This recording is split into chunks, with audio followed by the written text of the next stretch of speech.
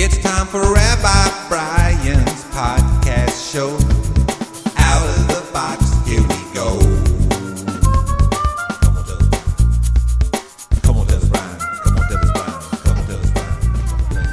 Come on, tell us, Brian. Hey there, I'm Rabbi Brian. I'm glad you're listening to this podcast. If you haven't been over to www.rotb.org, I recommend that you do so. That's the Religion Outside the Box headquarters. Take a look. You can always send me an email from there. Tell me you've been listening to this podcast. All right, today I want to talk to you about an experience that I had on Monday, but I'm going to tell you about something before I get to that.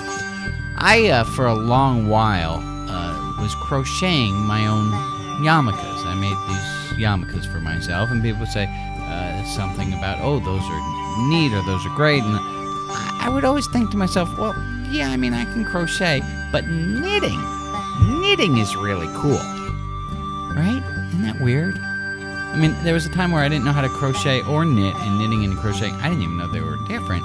But when I could do crocheting, I didn't think that was cool anymore. I thought knitting would be cool. I learned how to knit. I found out I actually like crocheting better.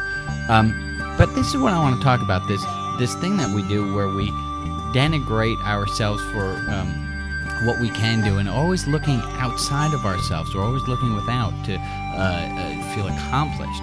So on Monday, there was the premiere of this documentary, this brilliant documentary called For the Bible Tells Me So, and I'm a featured theologian in this movie talking about the Bible and what God wants. And after the movie, people would come up to me and they say, oh, I loved what you had to say. And I found myself doing the same knitting and crocheting thing. And in my head, I would think, well, what I said, that wasn't really much. That was just what I was saying. But what the other person said, that was genius. Okay, and then afterwards, there was this party for people who were in the movie and very involved in the movie. And I talked with some of the other people. There was this Harvard psychologist who I just adored. And I said to her, look, I gotta ask you about this. People are coming up to me saying, I love what you said, and I keep thinking, well, what I said's no big deal. I mean, what I wish I had said what Steve had said, or what Gene had said. Those were genius comments. And I said, like, what you said was great, but what? And she said, Brian, I do the exact same thing to myself. Now, isn't that interesting? I mean, I know how to do stained glass, but I really think that welding would be neat. Right? Why do we think that which we can't do is cooler than that which we can do?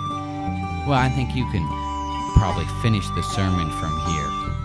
We need to be comfortable with what we can do. We need to be proud of ourselves and rest on those laurels for a little while. With love, I'm Rabbi Brian.